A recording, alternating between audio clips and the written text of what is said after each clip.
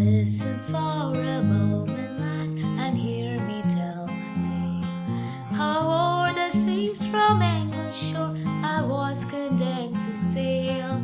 The jury found me guilty, sir, and said the judge, said he,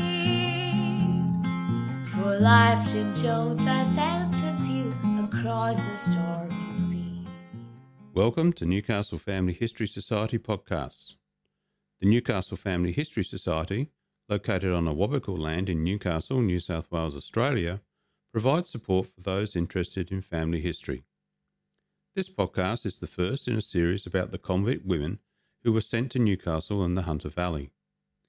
From 1804, almost 2,000 women arrived or passed through Newcastle and the Hunter Valley, and their stories provide a rich history of convict life in 19th century New South Wales. Society member Mel Woodford is the joint compiler of a database that details these arrivals, which, along with narratives of the lives of 73 women, can be found in Volume 1 of They Sent Me North, a Newcastle Family History Society publication. The Industrial Revolution in Britain brought about huge change, pushing the rural population towards the cities, which then became overcrowded. Jobs were scarce and people struggled to survive. Petty crime became rampant. Swift apprehension was almost inevitable, and the penalties were severe.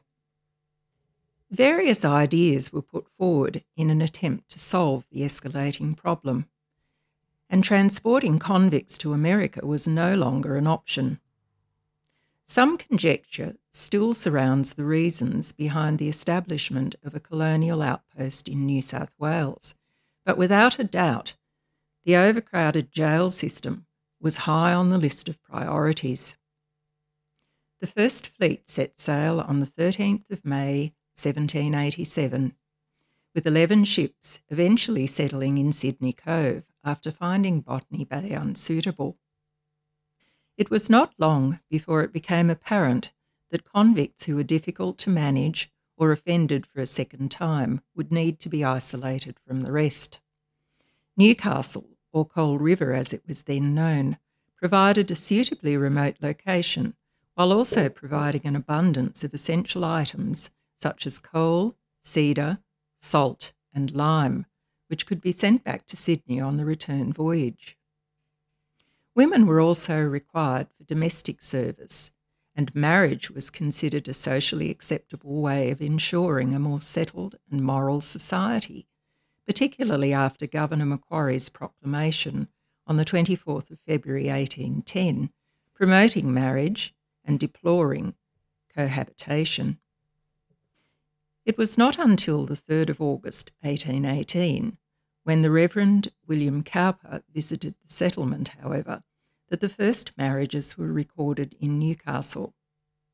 10 couples were married on this day, and of the 20 individuals, 17 were listed as prisoners of the Crown. An excellent history of the early days of Newcastle can be found in the Newcastle Family History Society's publication, Early Newcastle, the Fettered and the Free. Between 1804 and December 1823, when Newcastle officially ceased to be a place of secondary transportation, an increasing number of female convicts made their way into the port of Newcastle from Sydney by sea. The vessels most frequently associated with transporting female convicts from Sydney to Newcastle were the Elizabeth Henrietta, the Estramina, and the Lady Nelson. A general muster carried out in Newcastle on the 12th of July 1804 recorded the presence of 5 female and 55 male convicts. Some 11 months later, a similar muster recorded that there were now 18 female and 73 male convicts. The women were provided with 1 jacket, 1 petticoat, a shift, a cap, a handkerchief, 1 pair of stockings and 1 pair of shoes. A lack of supplies and abuse of the system often led to difficulties supplying these items.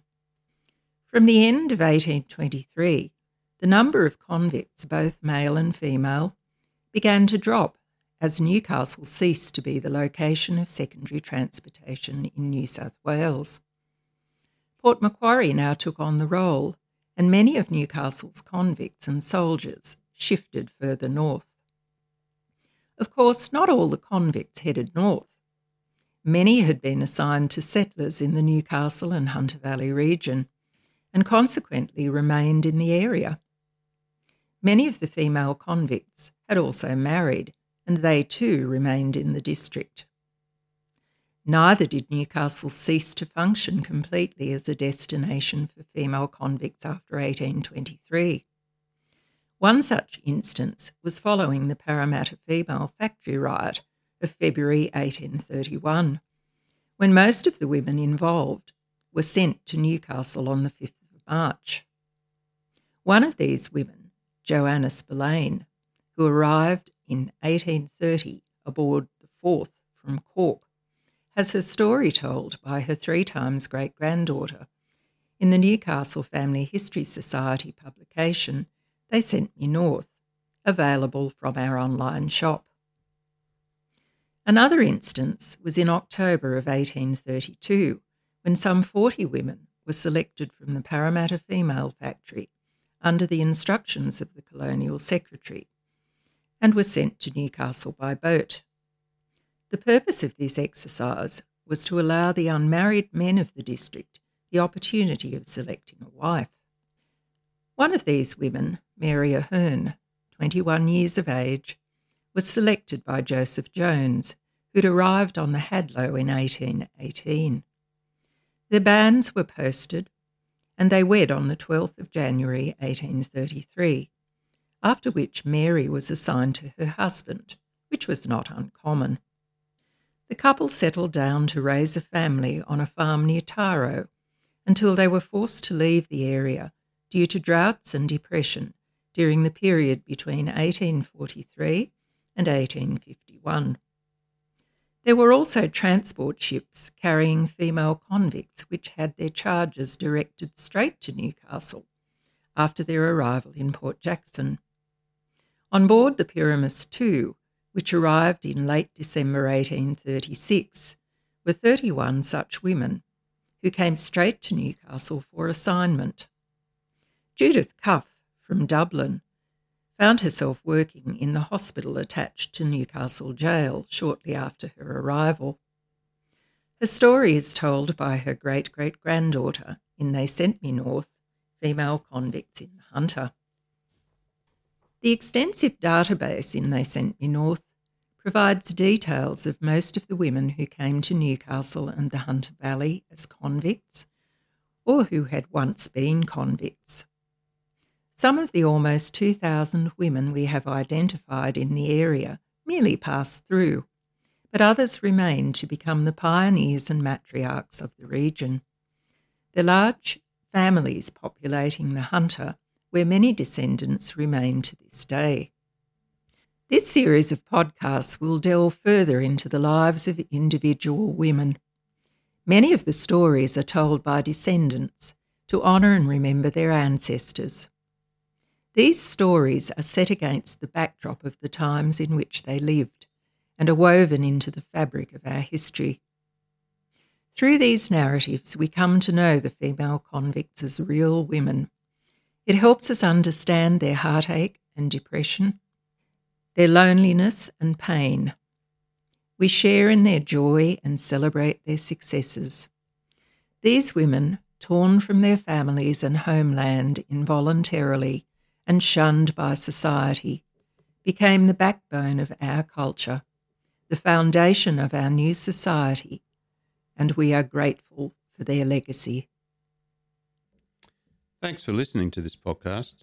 In the next episode, Mel will talk about the highly successful Roses from the Heart Female Convict Bonnets Initiative, which aims to produce a personalised bonnet for each of the 25,566 female convicts transported from Britain and Ireland between 1788 and 1853.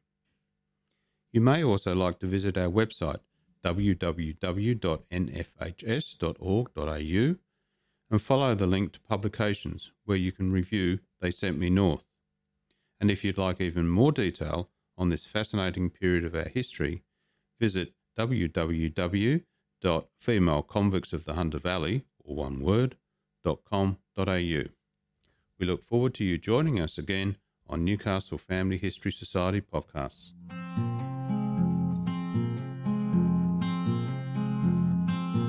Listen for